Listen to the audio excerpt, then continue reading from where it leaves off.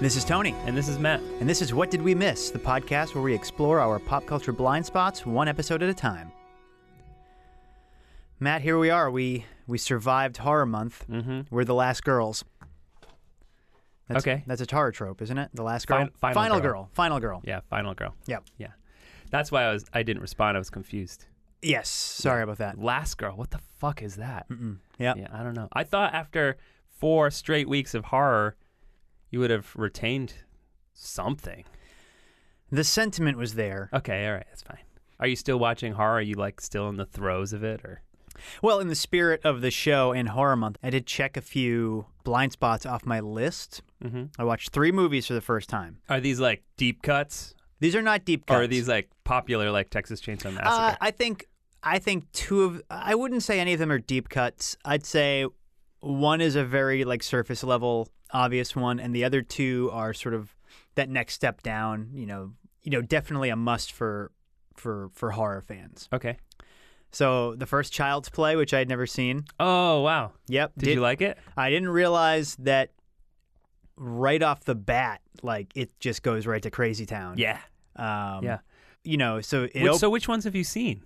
Bride of Chucky. Oh, okay. And I think maybe Seed of Chucky. Okay. Very different. Very different. So I was not expecting it to open with Brad Dourif in a gunfight and then using a voodoo incantation to put himself in a doll. Yeah. And then have lightning blow up a toy store. Yeah. I think I slightly prefer the second one. Okay. Yeah, it's a little, it slows down for a bit, so it takes a little bit to get to the fireworks factory, but I think it looks a little nicer. Wait, there's a fireworks factory? No, I meant that metaphorically. There's actually a toy factory. So, but anyway, and it looks great. The second one looks awesome. Okay. Yeah, really well directed. I can't remember the director right now. But I like the Chucky series quite a bit. And if you listen to all 4 of our horror episodes, I certainly had some contentious thoughts on horror franchises, Nightmare on Elm Street and Friday the 13th, and et cetera, et cetera. But I really do like the Chucky movies, and I think it's because of Don Mancini, who's the writer, creator of Chucky, and he's kind of been the overseer of the series and even directed the final 2 entries, Curse of Chucky and Cult of Chucky, which are a lot of fun, and he kind of also shows off that he is a capable director, and he has a lot of knowledge about the horror genre. So that's why I think those movies kind of work consistently across the board. Yeah. Black Christmas. Oh, I love Black Christmas. I really loved Black Christmas. Superficially, you hear a slasher movie set at a sorority house. You have certain expectations, a lot of maybe gratuitous sex and nudity and sort of, cliched, bimbo sorority type characters. Sure. And then I ended up watching what felt like, could have easily been sort of a slasher movie made for the Me Too era. There's a lot of, a lot of awful things that these women are sort of dealing with in their day-to-day lives on top of the killer in the house. And no one listens to them. No one listens to them. It's interesting you say that because there's a new version coming out soon. It's directed by Sophia Tockel, and she's done a few other really promising horror movies. And it looks like it's really running with that premise where it doubles down on the sorority aspect of it and the expectations of being in a sorority. So it looks pretty interesting. Yeah, I was really taken by it. And it's directed by Bob Clark, who directed A Christmas Story.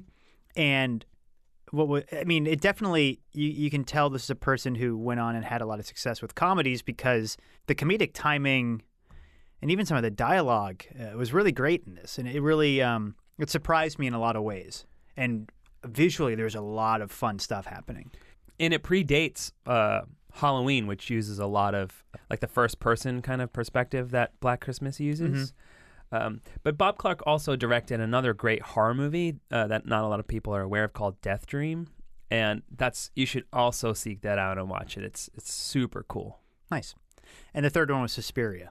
Oh, yep. My favorite. Did you like it? I did. I liked it a lot. Okay, great. Yeah. Otherwise, we'd be throwing down right now. Yeah, it's just so visually inventive. Yeah, and it's funny. I think the tagline for the movie is the only thing scarier than the last 5 minutes or the first 82 or something like that, which is so Yeah, it's So very preposterous. yeah. It seems almost like a Simpsons joke. But in a way, it almost makes sense because it doesn't matter. It's just about this fever dream of an experience. Sure. I mean, and coming off of Dr. Caligari, like I could have done without the dialogue. It could Yeah. have been a silent movie. Yeah. Just the mood, everything. It was all visual, and the soundtrack was crazy. It's so good. Yeah, it was great. By Goblin. Mhm. Actually, a former guest of the show, Jarrett Blinkhorn, and I went and saw Suspiria last year with a live performance by Goblin. Oh, that's Doing the That's score. wild. Yeah, it was so cool. And it was like a bunch of horror geeks in Oh, the yeah, yeah. audience just losing their minds and enjoying the experience. It was really cool. Mm-hmm. Yeah, the DVD has a quote from somebody saying like, the scariest death scene in any movie. And I don't know which kill they were talking about, but I think it was, if I were to pick, I would say maybe the dog. Oh, the dog scene's great. I don't know if we've talked about this on mic before, but I really have a hard time with animal on human brutality. Really? It's so visceral. Uh-huh. And I understand fully that it's fake, but there's a part of my brain is like, that dog doesn't know that it's acting. You haven't seen the new John Wick, have you? No. So in it, there is a character played by Halle Berry, and she has these 3 trained attack dogs. Nope. And it's intense because they train them to actually go after these actors, these stunt performers. And in some cases, they're biting them in some of the most vulnerable spots on their body. Yep. But they're so padded and all that stuff, and they're taught a specific way to bite. It's crazy. But when you watch it, it's so, whew. Yeah. It's intense. Green Room had a scene with a dog that I Oh, was yeah. not okay with. Oh, man. Green Room's another good one. Yeah. Yeah. Whew, violence. Oof. It's funny. I've been watching a lot of horror still, and it's interesting. We've been talking a lot this past month about like tropes and how they're connected to horror movies. And one thing that's fascinating to me is sometimes how I'll see some sort of horror trope and it's appealing to me. And I'm always curious where's that line when something is a trope that you're looking for, that you're excited about, and sometimes you see it and you're like, oh, this is a trope and it's lazy. Yeah. Well, I think trope is the flip side of the coin to cliche, right? Sure. Yeah. So it all depends on how you use it. So when we're saying trope, we're just saying like, oh, these are the tools that you could sort of play with. When we say it's a cliche, we're saying you're being lazy with this trope. Right. But there are certain things like when I see blood in a movie that is maybe more like Suspiria style blood, like from the 70s, which is like just red paint. It looks like red paint. I love that. And something about that is exciting to me. And so when I see a modern movie use it, I get kind of excited because you don't see that too often. So maybe in that sense, that's like a horror trope from a certain time frame that hasn't been overused. Maybe it was at one point in time, and now it doesn't. So when I see it pop up, it's just like, oh yeah, I love that kind of horror movie blood. Yeah, I think any time that you're sort of deliberately playing with the realism of something and sticking with blood, like a lot of Japanese movies, like samurai movies, like Oh yeah, Sanjuro, there's all the sprays of blood, and it's so over the top, but like it's so evocative of what's happening. And it's also that difference between like that kind of horror that you watch that feels so real and visceral that it's hard to look at, and then this version of horror is almost playful and weird and like you said, over the top. So it almost makes it a little more palatable. Sure. I've been also watching a lot of kung fu movies, and I watched this one called 8 Diagram Pole Fighter, which has one of the most remarkable final set pieces of any action movie I've ever seen, where they're fighting with these essentially like large staffs. Everyone has one, and there's probably like 40 guys in the room, and the choreography is just insane, and it's shot a lot in wide, there's a lot of wide shots, so you're seeing all the action, and to watch all these people interacting with each other, it's crazy. But that movie also has a lot of these moments where they'll hit someone in the mouth with the pole and then pull it out, and you'll see these fake teeth sticking out with like this, again, super red paint of kind of blood. And you feel the impact because obviously you see someone getting hit in the mouth and you wince, but at the same time, like once you see the repercussions of it, you kind of chuckle because it's so over the top. Right. But yeah, so it's strange. I've been trying to discern for myself what kind of tropes work and what don't work. Another genre that kind of relies on a lot of tropes is film noir. And one big trope from film noir is the voiceover narration. We talk about this on the show a lot, how sometimes narration doesn't work and all dependent on how the narration is used. Is it over-explaining the things that we're already watching, or is it giving us information that we haven't really seen? An interesting example of that, which kind of straddles those two lines, is the subject of today's show, and which is Veronica Mars. And this is the TV show from 2000, which premiered in 2004 and is still running today. And we'll kind of get to that in a bit, I guess. But yeah, Veronica Mars is a show that I've actually watched a few times now, and I'm all caught up. I watched the most recent season, which just premiered a few months ago. But this is a blind spot for you. So yeah, why don't you talk a bit about when you learned about the show and maybe why you've put it off? I don't think I have an answer for either of those questions. So it would have premiered when I was in college. I know it wasn't on my radar at the time. I really don't know for sure when I became aware of it. I would assume that just from reading websites like the AV Club, I wasn't reading the regular coverage of the show. It would probably pop up on like year-end lists or when the cast were doing other things. I watched Heroes, which Kristen Bell who she played Veronica Mars. She was on Heroes. I forgot all about the fact that she was in Heroes. I did too. Because I bailed on that show fairly early on. But reading up on Veronica Mars reminded me. And then I watched Party Down, which Rob Thomas was the creator of Veronica Mars. Later went on to create that show. Lead singer of Matchbox 20. Yeah.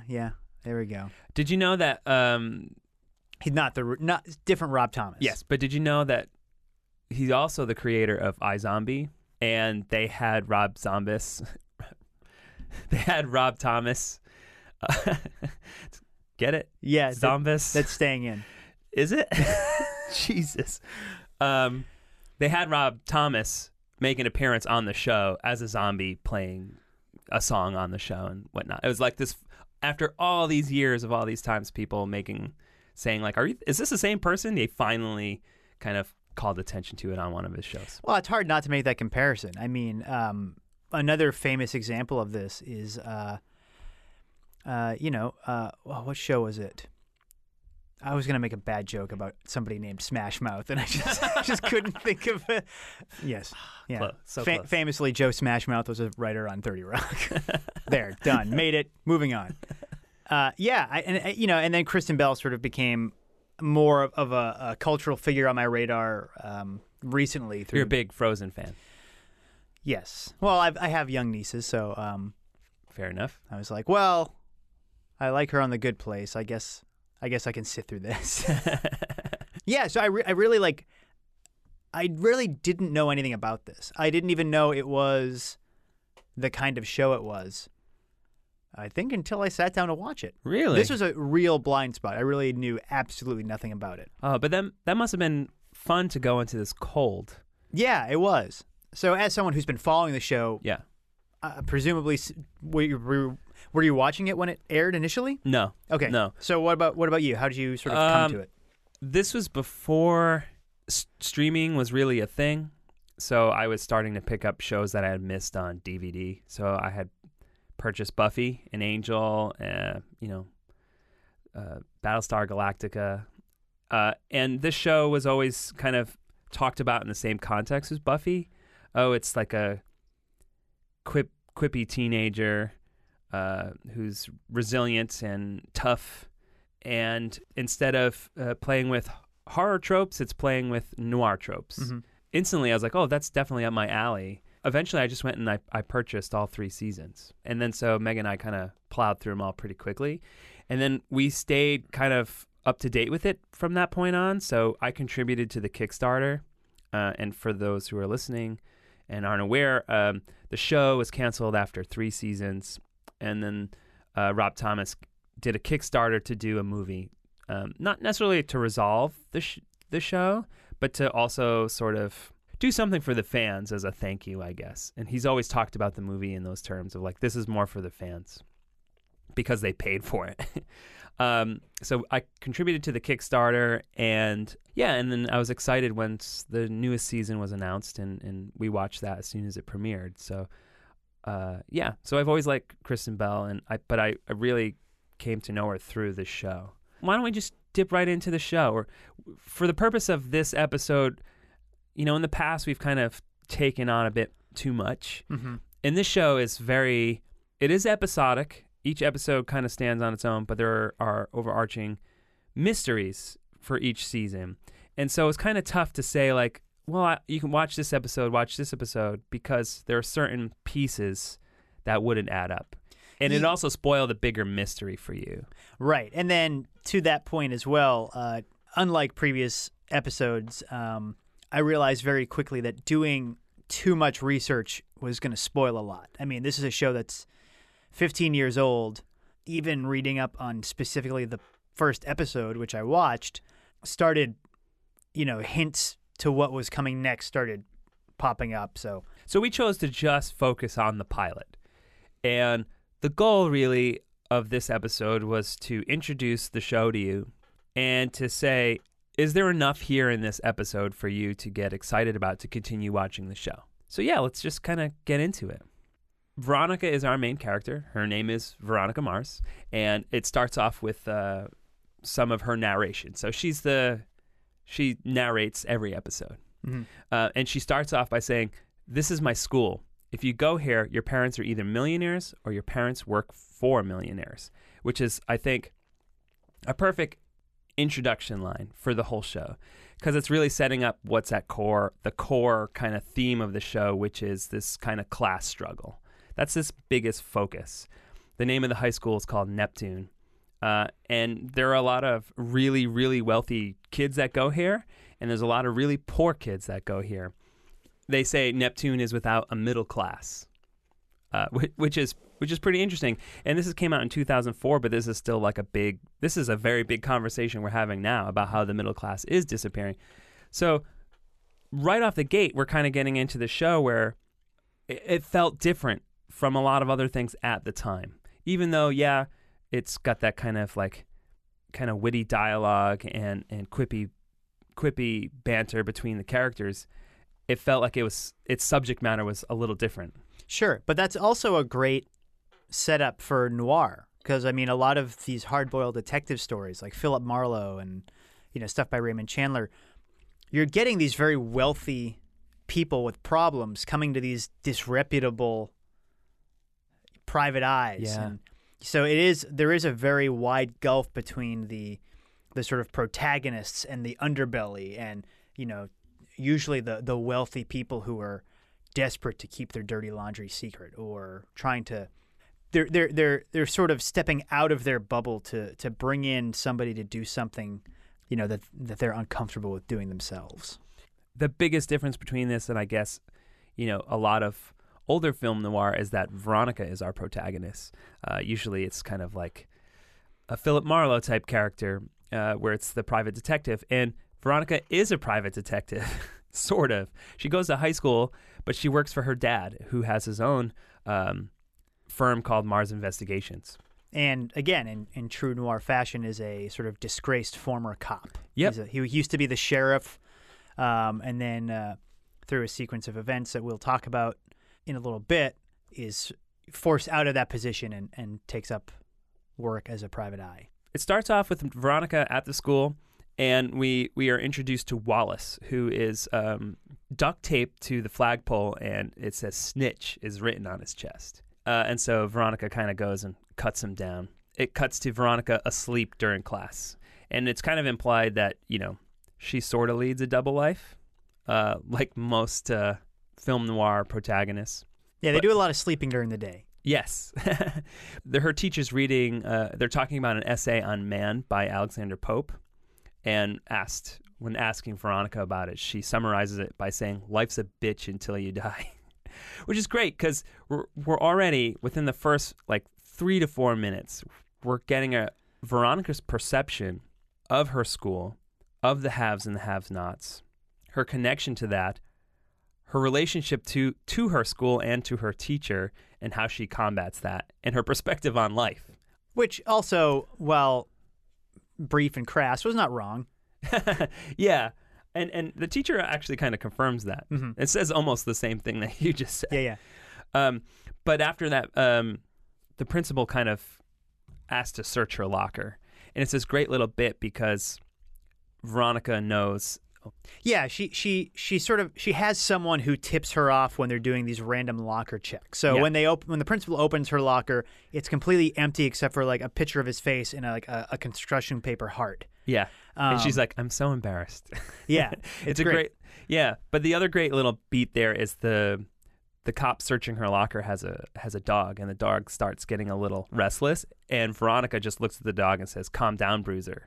In establishing that she knows this dog, she's communicated with this dog, and the dog likes her because the dog listens to her right away.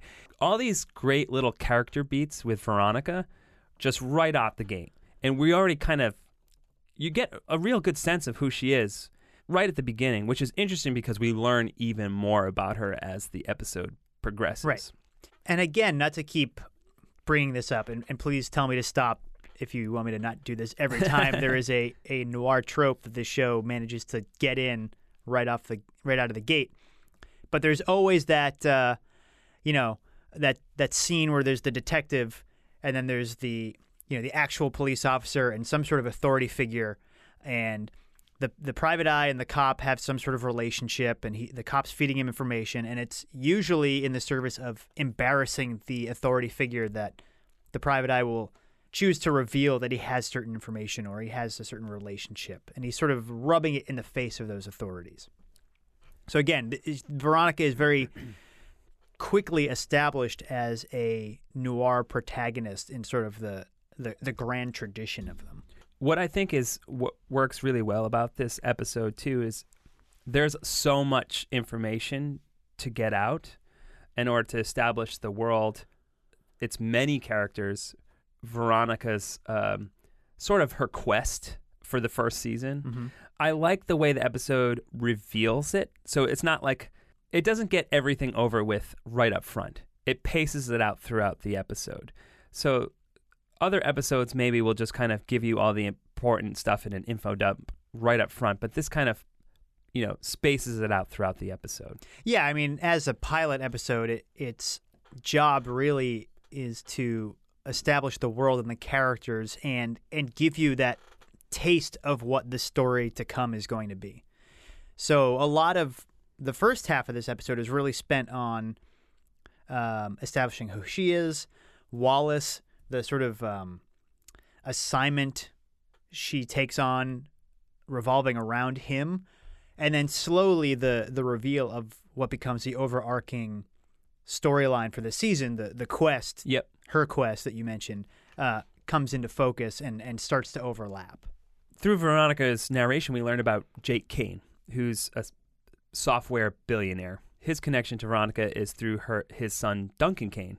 And we learned that Veronica used to date Duncan. And this kind of helped Veronica get in with the haves, the wealthy people.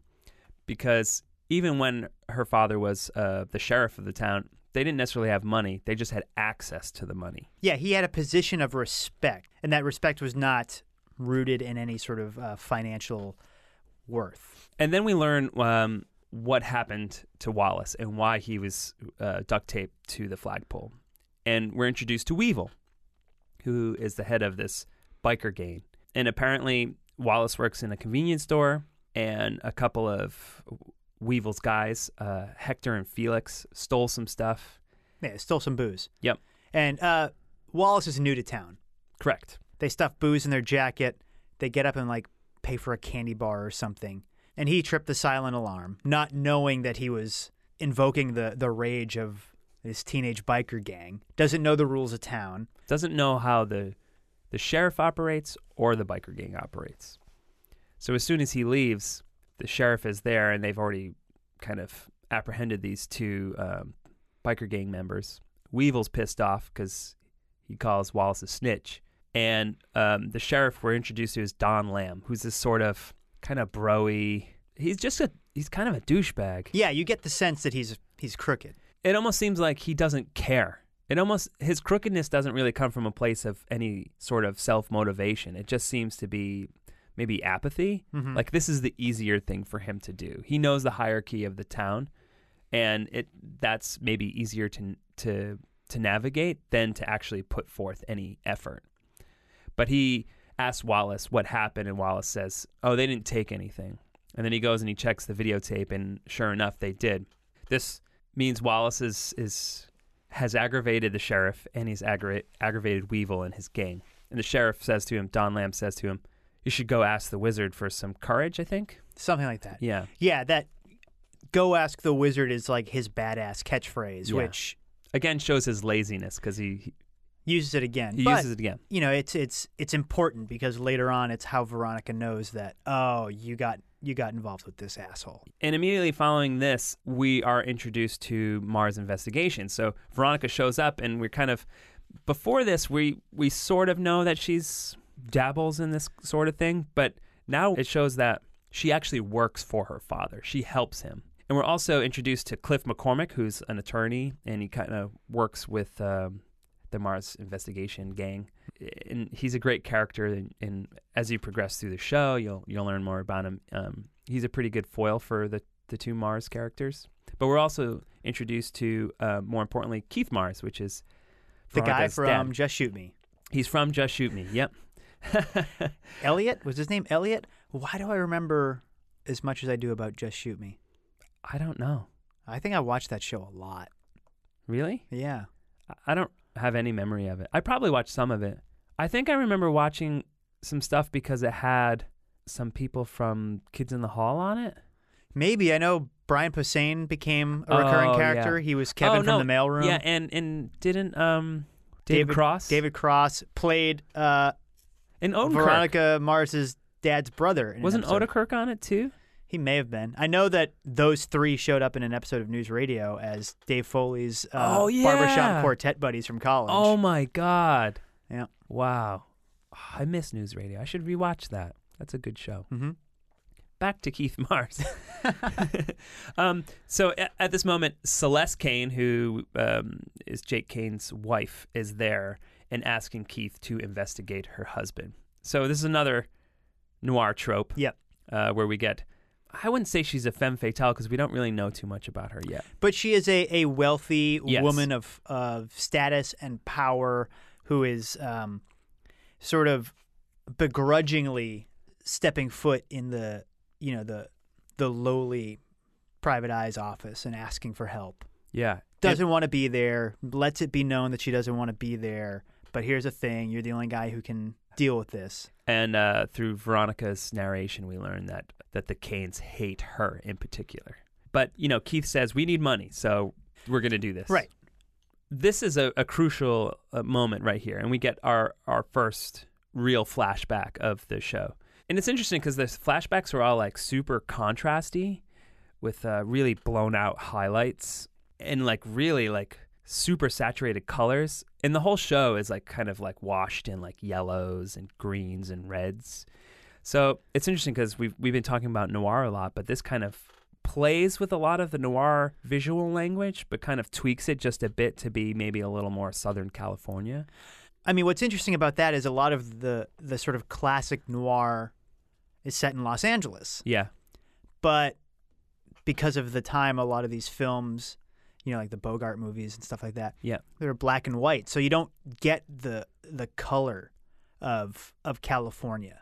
Yeah. But have you ever read any Raymond Chandler? I've never read any Chandler. Because the character of the city and the beaches and all of that kind of comes to life in a way that that you don't quite get in black and white. Yeah. We learn about Veronica's best friend, Lily Kane. It shows Veronica and Lily, and they're at a car wash, and Lily says, I have a secret. And that's right when we learn that Veronica's best friend is dead. And this became a super famous case throughout the country because, these are all really wealthy elites from Neptune. Right. Well, Kane, the father, Yep.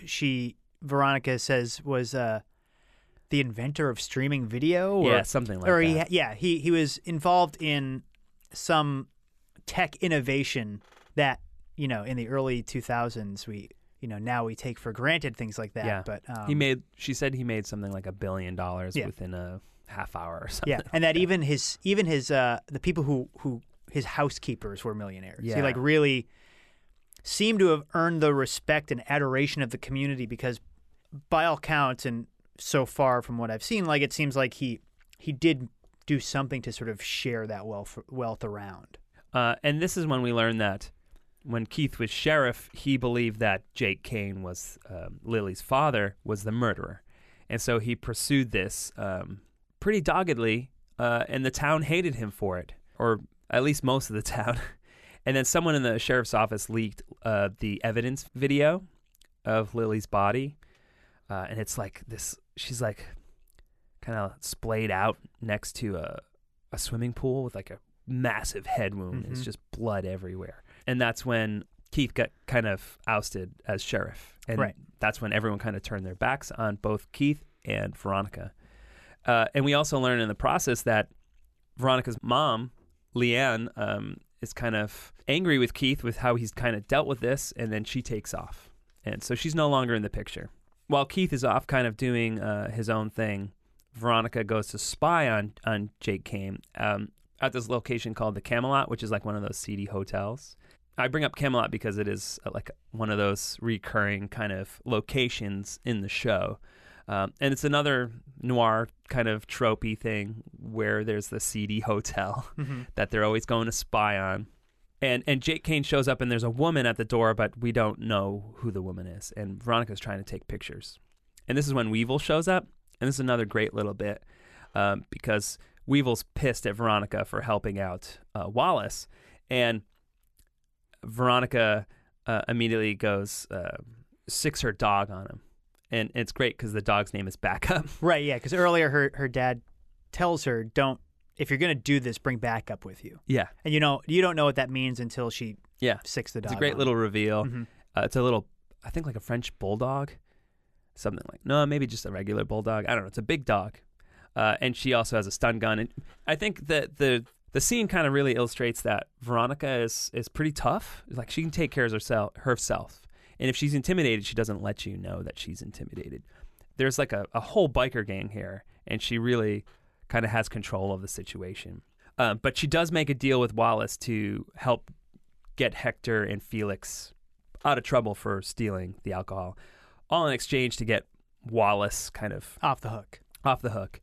And so we're establishing here pretty early on that Veronica is willing to play the game in order to get what she needs to help the people closest to her. Whether that means breaking the law herself, that's fine. Right here is almost the midway point of the episode, and there's a kicker of a line, probably one of the most important lines of the whole show, and it's part of her narration, and she says, "Want to know how I lost my virginity? So do I." Doesn't Weevil or one of his guys make some reference? Well, Weevil's pretty... there's a lot of kind of like... He's not coming on to her, but he's kind of being a creep. Yeah. He's constantly telling her about how big his dick is, and... That's what it was. Yeah. Yeah. And then she drops the virginity line. Yeah. And it's kind of like it's like one of those kind of like, massive weights that's just kind of dropped on your chest moment. No. There's no ambiguity about what she means. And essentially after Lily's death, she went to a party and she got roofied. So she doesn't know anything raped. about it. Yeah. We've talked about on the show during the Penelope Spheris episode about how oftentimes rape can be used as a way for writers to sort of make you have sympathy for a character without actually putting in any work. I don't really feel that this does that, especially because Veronica has agency in this scenario. Yeah, I think, it's not being used as a shortcut to sort of drum up dramatic tension or the stakes. Yeah. Although it does become part of, I don't like using this term, but it is like a mystery that she is trying to solve. I mean, I'm not going to spoil anything for you, but I'm not entirely convinced that the way that resolved works. Right. But again, I'm not trying to be coy. because it is a complicated explanation. But when you get there, it's an interesting conversation that we might want to have. Sure, but in the context of this episode and this sort of snapshot of this community, this world that she lives in, it's another example of the haves and the have-nots and this class struggle. She is raped at this party thrown by all the rich kids, and then the aftermath of that is that the police don't believe her, and that suddenly she has this reputation and these rumors following her around that she's a slut, and that going forward in this episode, there are characters who are friends of her ex-boyfriends who make some really, really awful comments to that effect. Because they're the rich kids, they feel untouchable. They have that sort of that ability to, and I don't know who did it, but there is that sense that the people who did have done it before, and this is just something they get away with. Yeah, it certainly plays into the class struggles and also the way the town kind of treats women in general. Mm-hmm. And all these people in power, because everyone that they've introduced that is in power have all been white males. And all the people that work for the millionaires are all of different ethnicities. It's interesting after she gets roofied because it shows her, it's this lingering shot, and it's again a flashback scene, so it's all that high contrasty, kind of blown out look, but she's out of focus the whole time. It's actually I thought it's some pretty effective filmmaking, especially for a television show in 2004. I wasn't really anticipating that kind of thought put into its composition and its framing and its color. She talks about right after this scene how she says, "I'm no longer that girl," almost as if this is this turning point of how she went from being this person who hung out with all the rich kids and she was popular, and now she is, closed off, stubborn, fighting for the truth of her friend's death and who raped her. Right after this moment, Logan pulls up, and we haven't really talked about Logan at all, but he is a pretty big figure in the show. And so he drives up, and Duncan Kane is with him, and he starts picking on Veronica. And Duncan doesn't really like to talk to Veronica since they split up. But it's interesting how she says, "I'm no longer that girl," because Logan in this moment says, "You used to be fun," which is it's fucked up, mm-hmm. especially to learn everything that's happened to her, how callous he was. But one thing we haven't mentioned is that Logan is Lily Kane's ex-boyfriend. Right. So, Logan has lost a lot too. I don't know if we necessarily get any sympathy for Logan in this episode because he's just such an unrepentant heel. Yeah. But, his girlfriend was murdered. The Lily Kane murder, the video of the evidence of her body was leaked. So everyone saw it, and he was privy to that. And he kind of blames Veronica for that and blames Veronica's dad for that.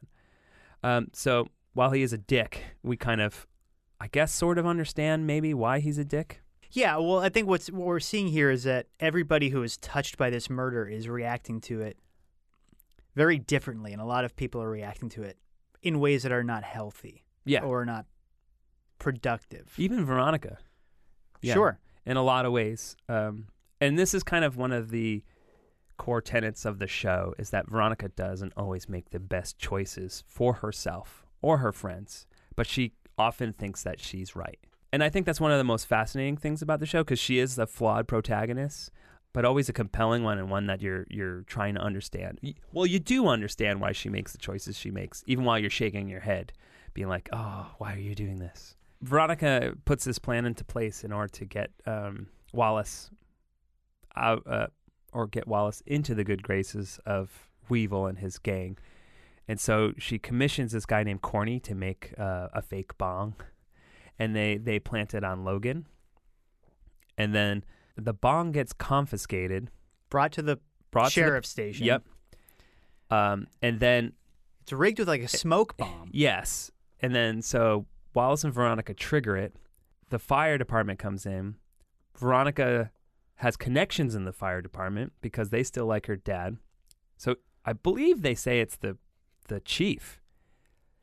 Makes a switch, takes the bong, and puts in. He takes the tape from the convenience store, Takes it, yeah, and swaps it with a video that Veronica recorded of one of the deputies getting a blowjob from a stripper, right? No, and I don't know if it was the deputy. It could have been the chief.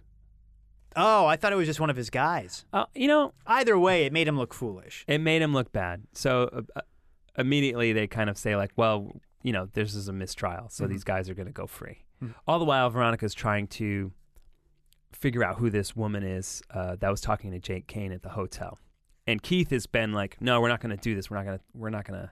He's shutting her down. So she knows that something big is up. Right. Well, because she brought a photo to her father, who took one look at it and then crumbled it and tossed it and said, drop it. Yeah. So, clear tell that there is more to the story than Veronica had anticipated. Veronica gives the original convenience store tape to Wallace, so he has this sort of leverage over Weevil, and Weevil decides to now help Veronica. So they've sort of have an uneasy alliance, but Logan tries to get revenge for having the bong planted in his locker, and then Weevil comes to her rescue, essentially. So she's kind of already playing all these people against each other and manipulating people. And you'll see as the show progresses that oftentimes backfires on her. The end of the episode essentially sets up the whole season and the big mysteries. So the biggest one, obviously, is who killed Lily Kane. The next one is who raped Veronica. And then Veronica discovers that the woman in the hotel is her mother. So the next mystery is, what does her mother have to do with Jake Kane, and how is she going to get her family back together? Because it sets up the ending of the show, and this is an important line for the mythology of the show, because she says, I will put my family back together. And she goes, is that mushy? Well, you know what they say, Veronica Mars, she's a marshmallow. And that's important because that's how they refer to the fans. The fans are called the marshmallows. So that's been something that is always talked about in the context of this show.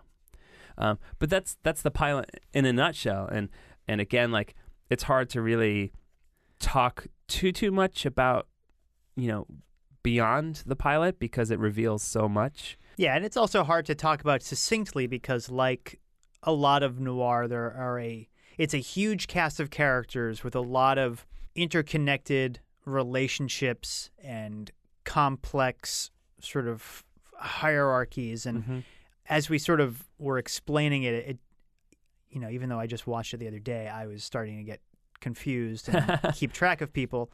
Yeah, I think for me, maybe this is the third or fourth time I've watched the pilot, and I know all these characters so well, so it's pretty easy to follow.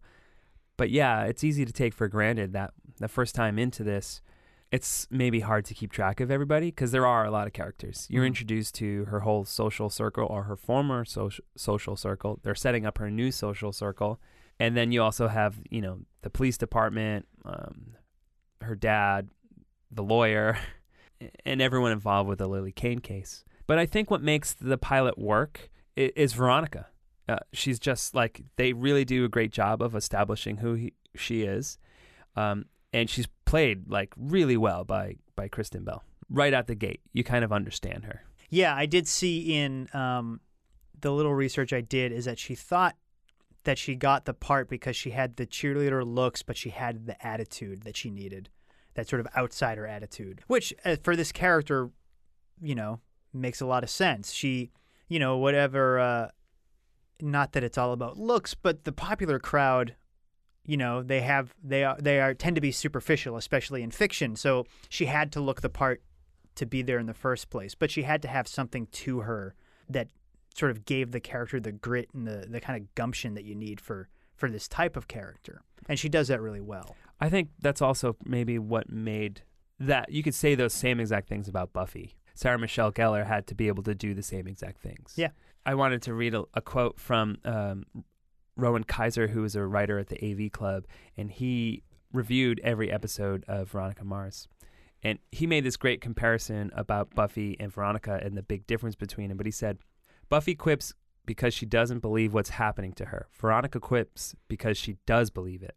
which I think is pretty great because Buffy's always incredulous, like, oh God, like put upon, and I can't believe I have to be the chosen one, and so it's like a coping mechanism for her. And Veronica is always like, I know the bullshit that's going on in this town, and that's why she does it. Yeah, either way, it's a defense mechanism. Do you see the Buffy comparisons, or?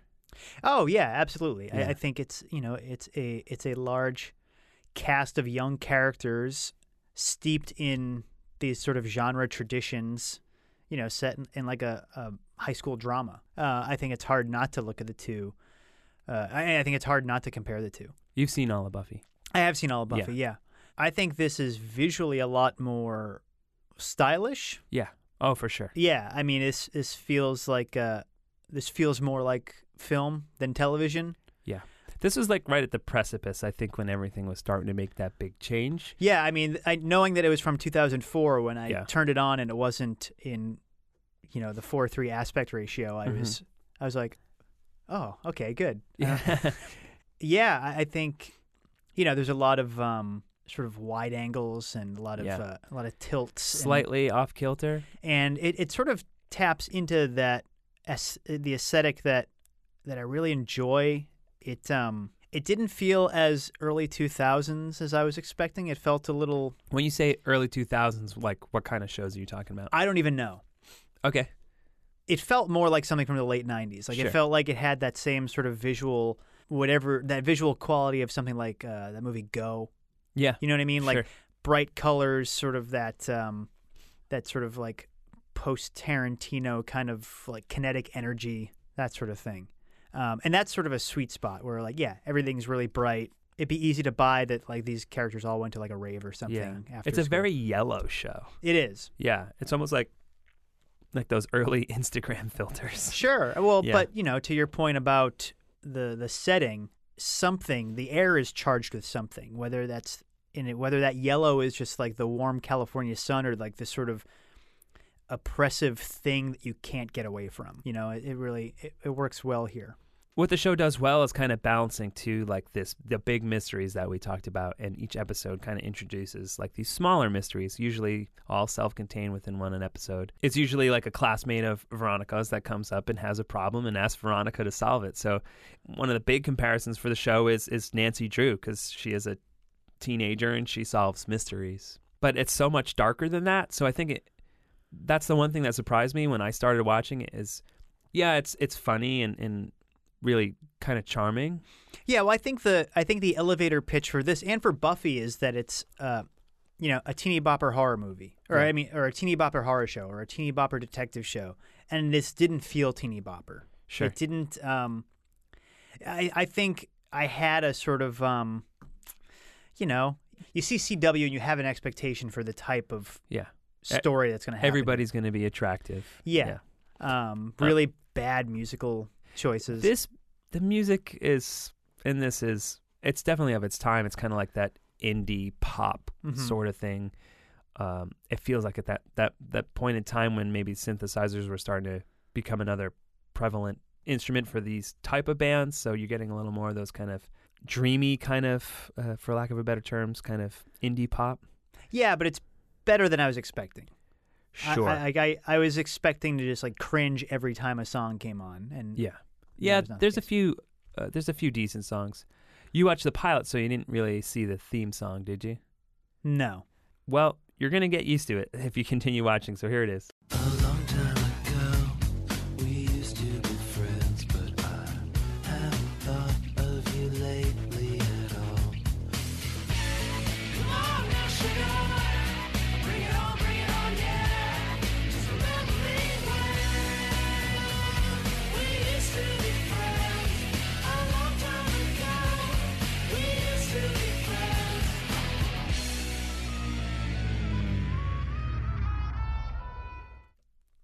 Yeah, that's not great. But I know that. How do I know that? I don't know. That's the Dandy Warhols.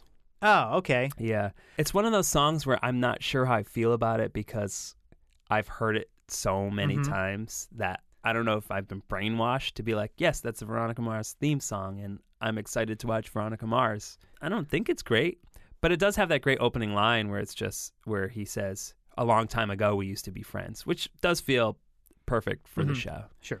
But we were just watching actually a clip of the opening montage along with the song and introduce all the characters, and we haven't really gotten into the relationship between Veronica and her father, because I think that's the core of the show. And one kind of complaint that's kind of thrown at the show oftentimes is that the mysteries aren't always great, especially the standalone ones. Like sometimes they're fine, sometimes they're disposable, but the core of the show, Veronica and the relationship with her father, is what really makes it worth watching, even when the mysteries aren't super exciting. And I think the pilot does a pretty good job of setting up how they interact with each other. It doesn't feel like father-daughter. No, he definitely has a respect for her and a sort of I think there is a sort of trope in late 90s and maybe early 2000s teen comedies where like there is that dad who has that sort of not quite a dad like relationship with his kids, and it's oftentimes like an oldest daughter. I don't know why I'm thinking of She's All That, but I feel like there was that kind of dad character. Yeah. Didn't they make fun of that in, was it not Another Teen Movie, I think? Oh, God, maybe. Probably. Yeah. And yeah, it's usually like he's kind of goofy and he's, just kind of like a big dumb kid, and then he, and then he always pulls out the important life lesson speech at the end. Veronica's dad doesn't feel like that. No. He's broken, and you can tell that the two of them have sort of had to rely on each other in ways that, most fathers and daughters don't have to. There's sort of the weight of her mother leaving, and the weight of the community turning its back on them, and the weight of him being ousted from his profession, and the sort of ripple effects in their lives have been altered, and they really only have each other. And they've sort of they are partners in a way.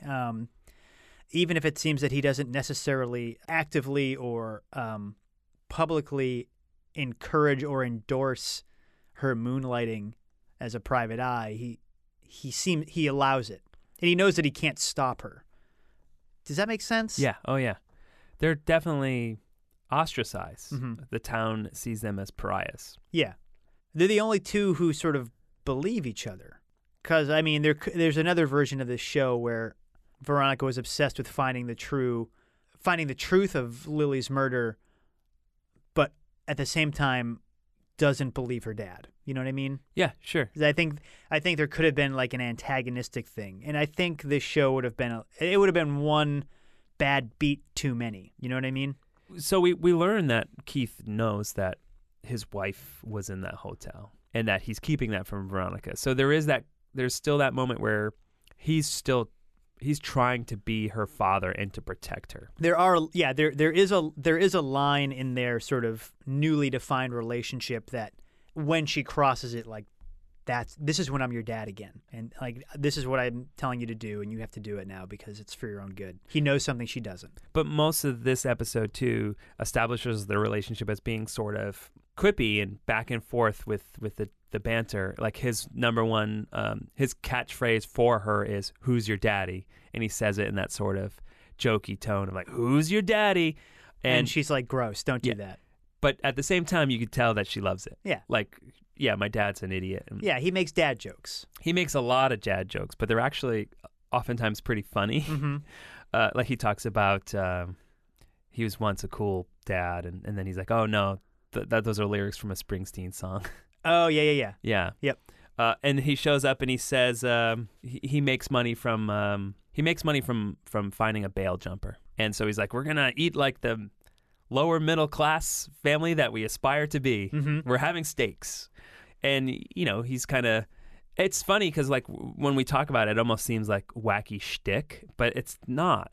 There's something about it. And I think that's partly because of the way it was played. Yeah, that was such a Homer line too. The lower middle class we aspire to be. Keith Mars is played by Enrico Colantoni from the aforementioned Just Shoot Me. Just Shoot Me. But he's so good in this. Their rapport, I think that's the one thing that works so well in this. Yeah, they have great chemistry together. Because I do think maybe one of the problems of this episode is it does introduce too many characters. There are still more characters to be introduced. And some of the characters here, like I think Duncan Kane, which is the son of Jake Kane, Veronica's former boyfriend. That actor is not so great. No, but him and Logan are also just like very like generic vanilla douchey white guys. Yeah. The only thing that maybe separates Logan a bit is you get a little bit of... He's got a little more menace. Yeah. Yeah. There's something dark in Logan. I think that separates him a bit from that usual form of bro-y kind of surfer dudes. You know, like I said earlier, Logan is a big part of the show. So, and I'm not giving anything away, but they do interesting things with him. Mhm. I'll just say that. And Wallace is sort of like Veronica's sidekick, I guess. Usually her gopher does what she needs him to do to help out with cases and whatnot. That's played by Percy Daggs, and he's pretty solid, I think, for the most part. I don't think a lot of the ancillary characters really have a lot to do to really kind of show off their acting capabilities in this pilot. Okay, I was going to ask if you meant in this particular episode or throughout the show. Yeah, I don't think Teddy Dunn, again, who plays Duncan Kane, I never really warmed to him. Mm-hmm. But for the most part, I like a lot of these people. Yeah, Weevil has a lot of presence on screen. Yeah, he has an interesting presence. Not something that you'd normally expect from a character from like a biker gang. Yeah, I guess. no, he's very charming. He has that sort of, he's more of a scoundrel and less of a badass, if that makes, do you know what I mean? Like he could He's a lot like Veronica. yeah, he could charm his way out of a situation and not necessarily have to punch his way out of one. Sure. What I think the show does well is, as it progresses, it kind of shows how even Veronica has her own form of privilege, because things that she takes for granted that Weevil cannot get away with. And again, the show really exploits those kind of relationships and the hierarchy. So even though Veronica and her dad maybe are, as they say, lower middle class, there's still people below them, Mhm. and they don't get away with things. And I think really that's what makes this show great overall, is that it is a show that handles class really, really well, that you don't really see in a lot of these type of shows. And you had mentioned like you have a fear of the OC, the WB show, or is that the network? Or CW. Or CW. And I think maybe that's probably what a lot of those shows that you're thinking of do, is it just doesn't really deal with that at all. It's just mostly wealthy, Yeah, it's a lot of really pretty people. glossy, aspirational lifestyle kind of shit. Yeah, and even shows that followed Veronica Mars, like Gossip Girl and stuff like that, dealt a lot more with wealthy people Mhm. that are attractive, wealthy people, and didn't really get into the dynamics of a community. Not to say that all these other shows have to do that, Right. but I think that's what makes this show so distinctive. Sure, it stands out when it does happen, and it happens well. Going forward, did you think that the mysteries were compelling enough to want to keep watching?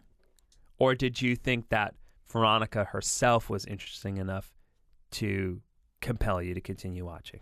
Yeah, I think the character is really compelling, and I don't know that we really expressed this too much, but Kristen Bell is just super charming, and yeah, she's a really her screen presence is really captivating, and knowing her from The Good Place specifically, it's interesting to see her in this different type of role. Although I mean that thing about her is still there. But yeah, I'm interested in checking out more. I really like noir, and I like the way this plays with those tropes in this type of environment.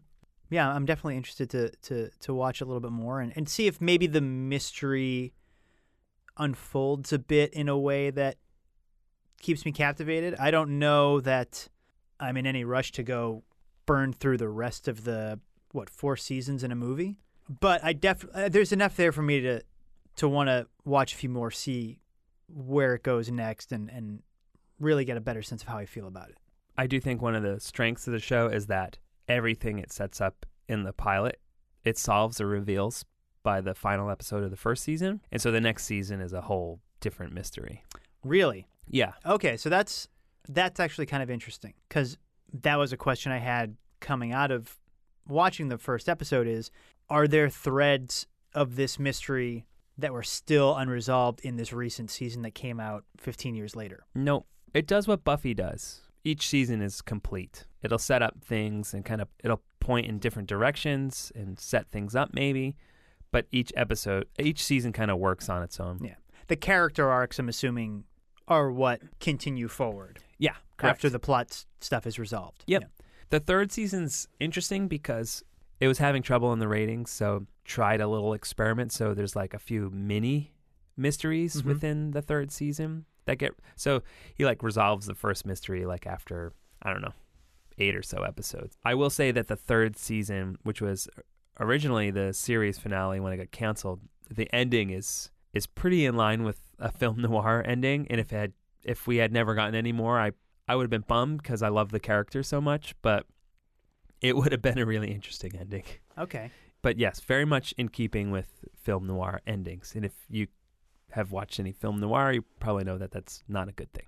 Sure. Kind of a left field resolution to something that doesn't really matter. Journey, not the destination kind of stuff. No incest this time.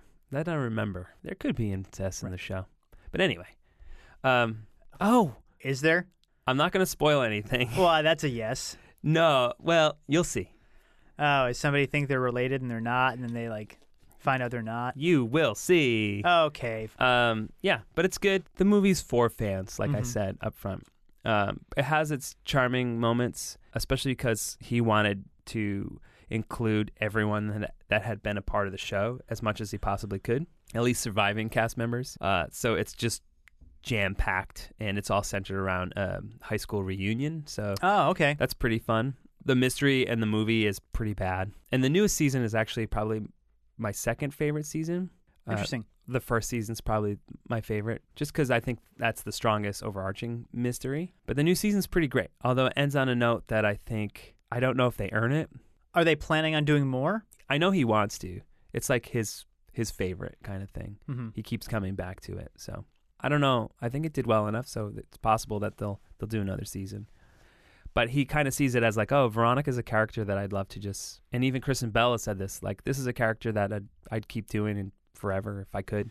Well, I mean, the fact that they're not doing a story that spans now decades, it lends itself well to that. Especially with the film noir trappings, because... Yeah, someone will always get murdered. Yeah, but beyond that, a lot of film noir is about regret and about having trouble letting go of your past and your past mistakes and these things that still haunt you. And that lends well to the lead actress aging over time and checking in with her every so many years. It gives it this kind of added weight where, the first season is this high school set noir with a Nancy Drew-esque character solving crimes during high school. So you can imagine as time progresses that changes quite a bit, and the baggage that comes with that sticks around. And I think that's why it's a pretty great show. The fact that I enjoyed this and I am interested, I would assume that your recommendation is to watch more Veronica Mars. But if taking that off the table, where would you recommend I go next? Or someone who may be listening. Well, I was curious to see what you were going to recommend, because I know there's one very specific thing that's in this sort of wheelhouse. Yeah, it's probably going to be the same thing. Yeah. I mean... It might not be. Should we do the... The 1, 2, 3? Yeah. All right. All right. 1, 2, 3. Brick. Yep. Brick. Yeah. Okay. Yeah. I mean, it just seems obvious, but it's great. I think Brick is pretty wonderful, and it's playing with noir tropes, and I think it's more purposeful with how it deconstructs and plays with the tropes. Right. I mean, it really digs in Yeah. and hits them hard. Brick, for those of you who aren't familiar with it, was the first film by Rian Johnson, who directed The Last Jedi, Looper. He's done some great TV stuff, but... 2 of the best episodes of Breaking Bad. Brick stars Joseph Gordon-Levitt, Yep. and he essentially is a detective, but a teenager, and it's all of the noir trappings are really crammed into this high school story, and you really do. I remember being striking watching that is how well high school hierarchies and social standings applied themselves to this type of genre stuff. Yeah, for sure. And he kind of continues to do that with all of his movies, where Brothers Bloom is sort of playing with the con man tropes, and Looper is playing with a lot of time travel tropes, and Last Jedi was playing with a lot of Star Wars tropes. So he always likes to kind of take genres and kind of sort of deconstruct them and maybe show why they work and why he likes these genres. Mhm. I think he's an interesting filmmaker, and I'm pretty excited for his new movie, which is also a mystery. Yeah. Yeah. Is there other noir, either film or anything that? One of my favorites is Out of the Past by Jacques Turner. He directed Cat People, Night of the Demon, which are two of my favorite horror movies, but this is one of my favorite noirs. It stars Robert Mitchum. And again, it plays with all the kind of... It's what you'd expect from a noir movie, but executed flawlessly. Yeah, it's pretty great. It has all the femme fatales and double crossing and all that kind of stuff. Beautifully filmed. And I don't think we've talked about it on the show, and I know I've talked to you about this repeatedly. Because we probably haven't talked about it too much, I should probably say that if you love film noir and you love something that's taking the noir tropes and playing with them and deconstructing them and doing new things, Twin Peaks is the way to go. Twin Peaks is the show. Yep. It's like one of my favorite things ever. Always, any chance we could plug Twin Peaks, I'm plugging it. Sure. Yep. Same can be said for The Big Lebowski, which takes all of the noir trappings and slaps it on a stoner bowling movie. Blade Runner. Blade Runner? Yeah. We could keep going, but we won't. Do you have a favorite noir, though? Lebowski is up there. I really like Robert Altman's The Long Goodbye. I like The Long Goodbye a lot, too. And I know that's a divisive one because it is based on the book of the same title by Raymond Chandler. Philip Marlowe is sort of the classic noir detective. Robert Altman's adaptation takes Marlowe out of the 40s, 50s, sort of like during and post-World War II era Los Angeles, transplanted into the early 70s. So it very much looks like an early 70s Los Angeles. It has that kind of New Hollywood feel to its approach. And Elliot Gould is not who I had in mind when I would read Philip Marlowe mysteries, but I think he's fantastic. And I think, if anything, what you sort of are coming away from this episode is that noir lends itself well to a lot of stuff. If you think of it as being black and white, kind of co-opting German expressionism, set in Los Angeles at a very specific time in American history, it really works anytime, any place. And Altman's The Long Goodbye is a great example of that. Kind of just shifting it up a couple of decades, and all those characters still work the same way. That version of L.A. Is just as seedy and is just as weird as the one Raymond Chandler wrote about. It's a lot of fun. And it does a gimmick that I love, which is that the score consists of one song that is just done in different styles, depending on if he's at a bar or at a cocktail party or at a grocery store, and it's Muzak. Yeah, it's something you don't see too often nowadays. And John Williams wrote that song. Is that all we have to say about noir? I think so. You seen Search Party? No. It's pretty good. Oh, is that with... Alia Shawkat? Yeah. Yeah. It's another kind of murder mystery type thing. Maybe more in like the murder mystery kind of vein than it is noir.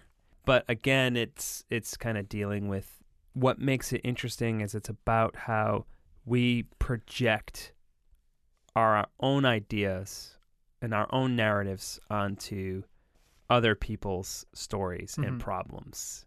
And then when that doesn't adhere to our perception of it, things go wrong. We remain rigid to our own perception of whatever happened. It's really fascinating. It's really funny. Nice. And it pokes fun at kind of like millennials and stuff like that. In a loving way, not in a, why are you buying avocado sandwiches way? Right. You know, you're responsible for the economy because you're buying too many avocado sandwiches. And now you're not spending enough money. What are we talking about next time? In a sort of weird kind of through line, we're going to be talking about some more teenage tropes, I guess. We are going to be talking about Archie comics. That's pretty cool. I've never read any Archie comics. I haven't either. Yeah. I don't know too much about it. No. I mean, I know the four characters, are, the big four, Archie, Jughead, Betty, and Veronica. Mm-hmm. My wife, Sandra, is a big Riverdale fan. Okay. I haven't seen it. I mean, I've kind of been in and out. It's very... I hear it steals a lot from Twin Peaks. Yep. We can't escape it. You can't. It's just always going to be there. It's weird because every time I see like posters for it and stuff like that, the guy that plays Archie, like the way they dyed his hair just feels really strange. Well, yeah, I mean, it's very artificial, right? Yeah. Well, I mean, I think it's as close to orange as they could get it without him looking like a, like a kind of like a punk with a pompadour or something. Yeah. You know what I mean? Sure. Yeah. So we'll be joined by our friend Ayla Alquist, who is a big Archie Comics fan. So she's going to be kind of guiding us through it. She made some recommendations based on, I believe the artist's name is Dan DeCarlo. Okay. She really enjoys his work on Archie stuff. So yeah, that's what we're going to be doing. We've talked a lot about comics on the show, and that's kind of a big part of the comics industry. Archie's been around for a long, long time, and it's still going. Still going. So it's pretty crazy that I've never read any. So yeah, I'm same. excited. Yeah. Nice. All right. We'll talk to you later. See you then. Thank you for listening to What Did We Miss? You can find us on Apple Podcasts, Spotify, Stitcher, and Google Play. You can also find us on social media at What Did We Miss? And you can drop us a line at whatdidwemisspod@gmail.com. And as always, thank you to the What Cheer Writers Club in downtown Providence. And if you want to learn more about them, look them up on social media at What Cheer Club and on their website at whatcheerclub.org.